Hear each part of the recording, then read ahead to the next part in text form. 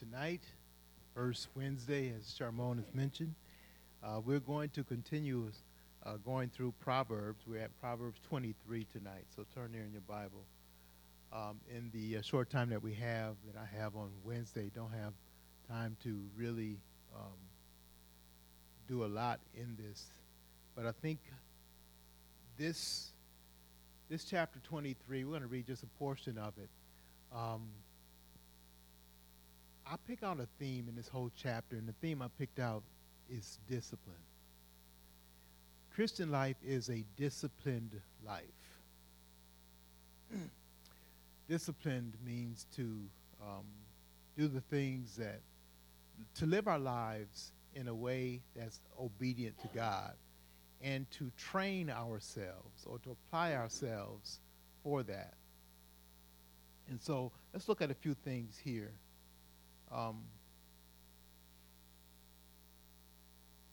Could I have someone read verses 1 through, here we start. I'm going to read 1 through 12, so let's read a few verses at a time as you'd like to. Just start off, and where you drop off, someone else will pick up.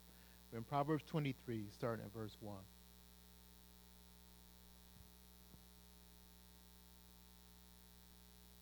Notice the do nots. I'm okay with this. Notice the do nots. So it's things that we train ourselves and put ourselves under the control of God, under the control of His Holy Spirit. So it's not just listening, but changing our behavior in such a way. Let's take a look at a few particulars. The first one that comes out is kind of striking. When you sit down to eat with a ruler, observe carefully what is before you. It's not just what is before you, but who is before you. So it's saying when you sit down with people of authority, watch how you handle yourself. Watch how you handle yourself. In this regard, it's talking about controlling our appetite in our eating. Why is that important? It says, put a knife to your throat if you're given to appetite. Do not desire his delicacies, for they are deceptive food. So, yeah, it's talking about us and not have us look at the important things in life or what we should be. Well, there's a couple things. Verse 4, do not toil to acquire wealth. Be discerning enough to desist. So, discipline in our desires. Don't let your desires go wild. The world has the philosophy of the world is do as your heart desires. Fulfill your heart. We even train our children. You can be whatever you desire. That's not wrong training. What should we be training them? What are you going to teach a golden retriever to do? To retrieve. It's in his nature. He loves it. If you make him sit in a cage all day long, he will be miserable. If you train him to be tied to a leash all day long, he will be miserable. But if you take him off that leash and take a ball and throw it as far as you can, he will have joy and bring it back to you until it irritates you. I mean, he will do it over and over and over and over again. What's my point? We should train our children to do what their Creator has designed them to do. What is that? To glorify Him. Now, in what particular ways are they to glorify Him? That's for us as parents to find out. What talent and what ability, a gift did God give my child, and what basic things does He wants me to train them so they can pursue your appetite, discover what God has you for, and then you can pursue that. It's in verse, not eat the bread of a man who is stingy. Do not desire his delicacies. The word stingy means a man with an evil eye.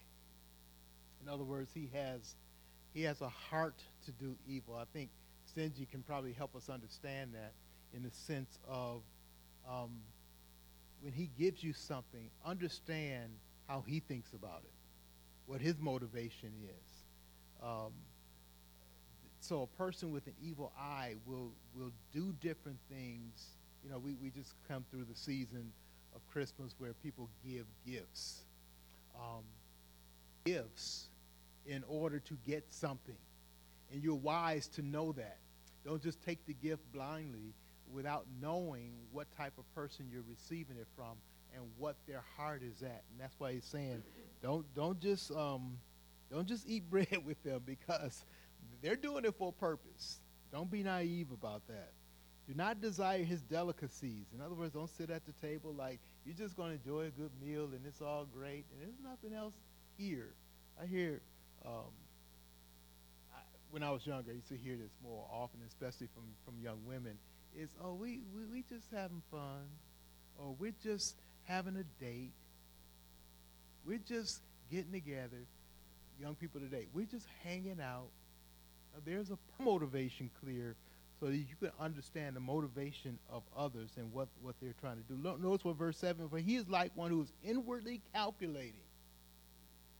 He doesn't do it for nothing. He has a purpose in mind, and you be wise to know that before you jump into it.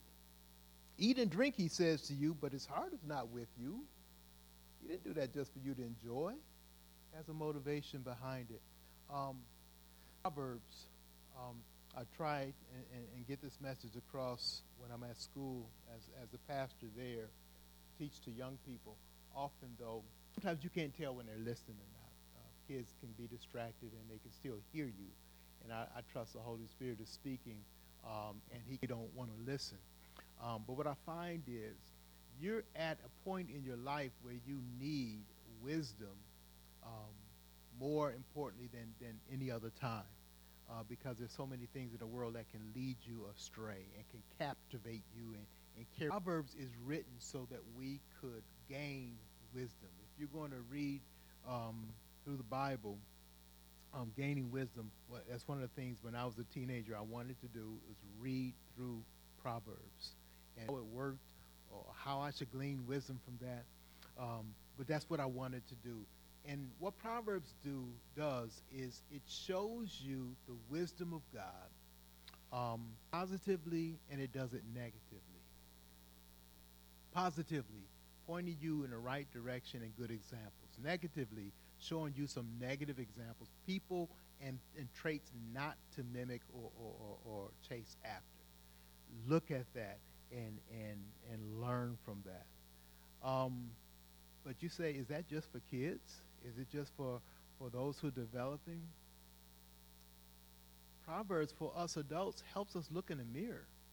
Do I see, one of the things I said Proverbs does is it just gives you the picture of a fool. So you can make sure that's not your portrait in there, all right? It's not your selfie, okay? So that you know that you're not going in that pattern. And so it's a check. It's a mirror. It's something to look at, to help you look at yourself to see if you're lining up like that. I talked about discipline through this whole chapter. Verse 9, do not speak in the hearing of a fool, for he would despise the good sense of your words. Discipline with who you have conversation with. Be sometimes having conversations with people who are, the Proverbs tells you over and over again, one of the traits of a fool is they don't listen. They simply don't listen. And I think it's foolish to continually try to convince a fool with words. Now, let me challenge that first of all. It is words that we first convince and refute or try to challenge a person.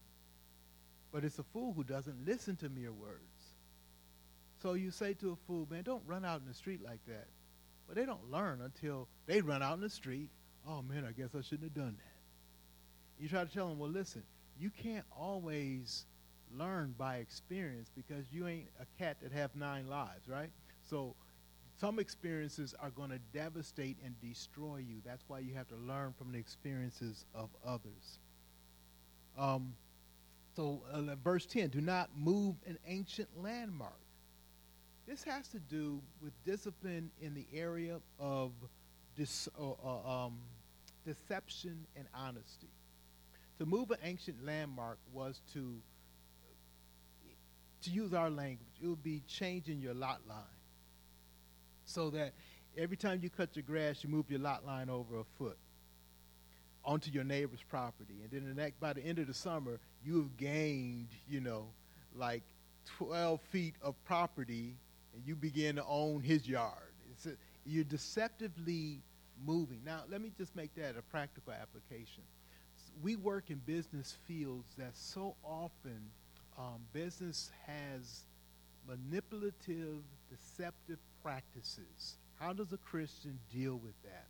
How do you do in your job that deals with deceptive practices? I think you need to, first of all, understand what something is and see through it, and then agree not to be a part of any kind of deceptive scheme. Running a business, don't run a business off of deceptive schemes. All through Proverbs, even in this chapter, it talks about don't mistreat those who are vulnerable. Don't mistreat those who are poor. This is what businesses often, I shouldn't say businesses, deceptive people use businesses to gain wealth in wrong ways. I was watching, I watch YouTube videos. I was watching a YouTube video of it was a telemarketing group that was based in India, and you've seen this kind of stuff all over, right? And they were calling people predominantly, our parents would say, well, if you tell the truth, you won't get punished. But no, that's not right either. They need to get punished. But what if we punish them and they'll not tell the truth? No, that's just toward them by being deceptive. But it goes through that several times in Proverbs. It talks about discipline of a child, verse 13. Do not withhold discipline from a child. If you strike him with a rod, he will not die. We laugh at that in a sense, but it's a huge issue in our culture today. And the government is trying to stop parents from the discipline that the Bible talks about clearly. I hear Christians, because of their culture, don't like this, and they throw it out.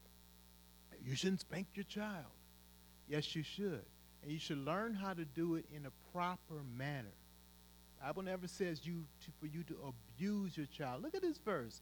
If you discipline him, if you strike him with a rod, he will not die. What does that mean? You're not beating him to death. That's not the purpose of that type of punishment. You shouldn't even leave marks and blows on him. That's not the right way to do it. You shouldn't do it because you're angry. So we can talk about all those types of things. I don't have time to get it, but Hebrews chapter 12 is an excellent chapter to look at about discipline, how God disciplines his own children. It's painful, but it's not devastating. And he does that to train us, to pull us in the right direction. And so we really have to challenge our culture. It's even written in many of our laws that you can't put your hands on anybody for any reason. This does not line up with the Word of God. And so we need to know the barriers. We need to know you have to notice from this verse that God has given us some outlines of how to conduct ourselves. First of all, do not withhold discipline. You need to discipline, and you need to discipline in a certain way, in an effective way. If you strike him with a rod, you will save his soul from Sheol. Saying you will take his wrong behavior and you will confront it properly, and you continue to do that, you will keep him from a path to hell. And that is true. It's like the next verses really just back him up. He said, let me just read those. Verse 15, my son, if your heart is wise, my heart too will be glad. It's like a dad saying, son, if you train your children, I'll be a glad grandfather. That's what's going to bring me joy. See, you bring them up in the right way. My innermost being will exult when your lips speak what is right. Let not your heart envy sinners, but continue in the fear of the Lord all the day. Surely there is a future, and your hope will not be cut off. I'll come back next week and do the rest of this chapter. Guide us and challenge our hearts through his word today.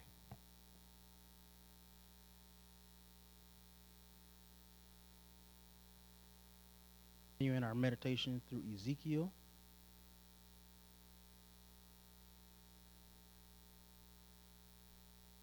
We're going to be in chapter 9 today. All right, so just to set the scene, Ezekiel 8 starts this new arc. And in this arc, there were some elders who came and wanted to seek the Lord's counsel from Ezekiel. But while they were seeking the Lord, God visited Ezekiel and told him the truth. So they thought that they were just going to act like they were holy, but all of a sudden God really did come. And when God came, he told Ezekiel about some of the secret evil that these people were doing. And how they act like they were seeking the Lord, but they wanted to do their own thing. And he even named some names. And he showed him visions of people doing secret things or things that he wasn't aware of. And this vision is still continuing, okay? So it started in chapter 8. It's going to go through the next couple chapters. So it's chapter 9 and chapter 10 are also part of this vision, okay? So chapter 8 was just the first part of it. So we're in chapter 9. The Lord has already explained how he's angry and he's not going to relent on his judgment. So now let's get into chapter 9 and read that. Then he cried in my ears with a loud voice, saying, "Bring near the executioners of the city, each with his destroying weapon in his hand." And behold, 6 men came from the direction of the upper gate, which faces north, each with his weapon for slaughter in his hand, and with them was a man clothed in linen, with a writing case at his waist. And they went in and stood beside the bronze altar. Now the glory of the God of Israel had gone up from the cherub on which it rested to the threshold of the house. And he called to the man clothed in linen, who had the writing case at his waist. And the Lord said to him, "Pass through the city, through Jerusalem, and put a mark on the foreheads of the men who sigh and groan over all the abominations that are committed in it." And to the others he said in my hearing, "Pass through the city after him and strike. Your eye shall not spare, and you shall show no pity. Kill old men outright, young men and maidens, little children and women, but touch no one on whom is the mark, and begin in my sanctuary." So they began with the elders who were before the house.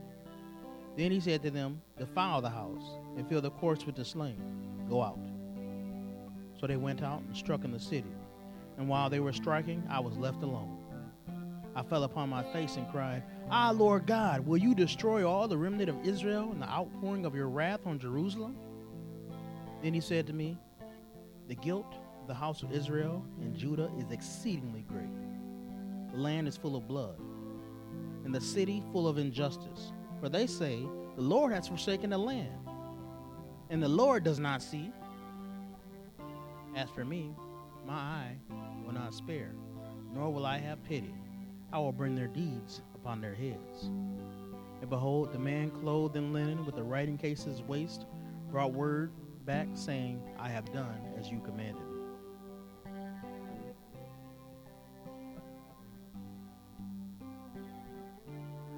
Here, chapter 9, what thoughts occur to you as you read through? What is the Lord saying in this chapter? And then I'll make 4 short points after that. Anybody want to venture what they see in this chapter? Okay, God does know whose is. That is for sure. God knows whose is. God punishes those who aren't his. That's right. Okay, he started with the fake leaders in the sanctuary. He started near the temple. Right? What did Peter say? Judgment will begin in the house of God.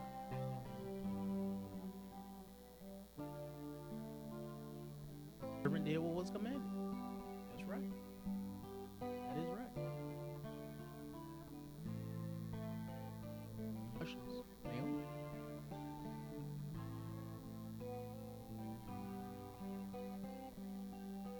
Yeah, he didn't spare, right? He did not spare. Okay. Let me just make the 4 points that I have here. And here's the first point is this. Judgment has no partiality. It doesn't matter if you're black or white. It doesn't matter if you're rich or poor. It don't matter what flavor of sin you might have. If you don't follow the Lord, you will be judged. And the first point is that judgment is without prejudice. It will be meted out. The second thing I'll note is that judgment is never without mercy in the Lord's eyes. I would just note that our city is evil, but yet we still got a church that's doing well. Why do we have a church that's doing well? Is it because we're so good? No, it's because the Lord had mercy on us. Why did the Lord send out 6 men to kill and 1 man to write? One man who wrote was a man of mercy. The Lord is very merciful, isn't he? He is very merciful. Even think about this. Ezekiel is in the middle of him having his vision. There are people surrounding him who are just a bunch of liars and fakers. But does he say, yeah, get them, Lord? No. He says, oh, my Lord, you want to destroy all the people?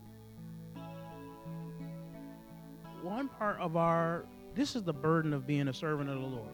And we all have to share this in some sense, right? We know people deserve judgment. But we also pray for mercy.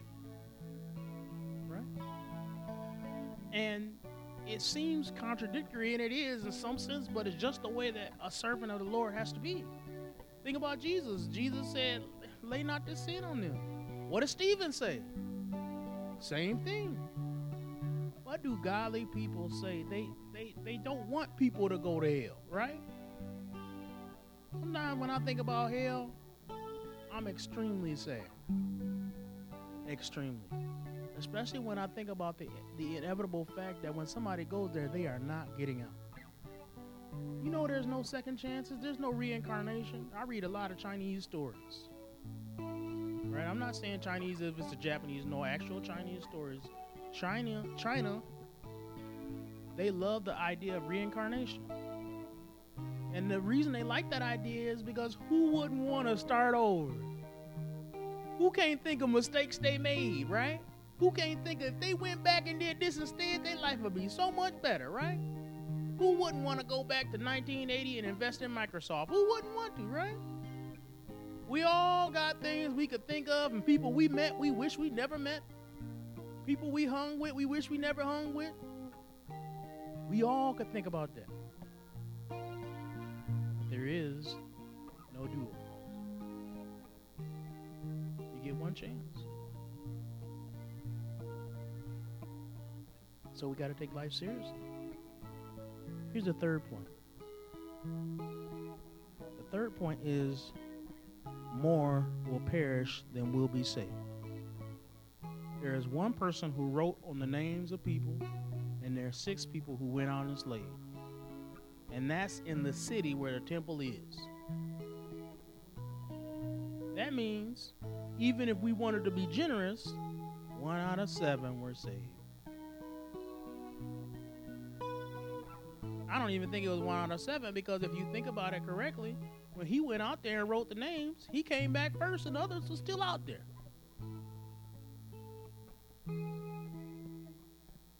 That means it wasn't a lot of names he wrote down. Okay?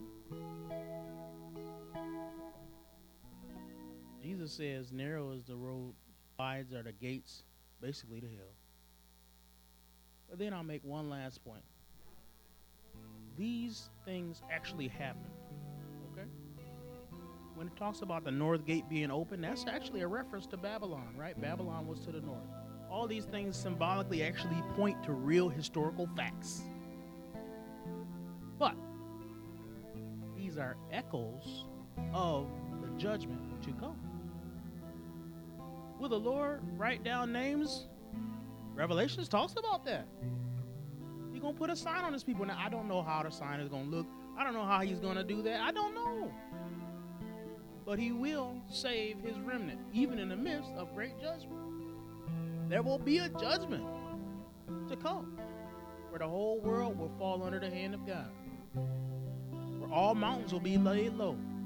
Everything that rises up against God will be brought down low. Everything will be humble. Kings will be humble. YouTube stars will be humble. Presidents will be humble. Presidents and universities will be humble. It doesn't matter who you are. If you think you're somebody, you will learn that you're not.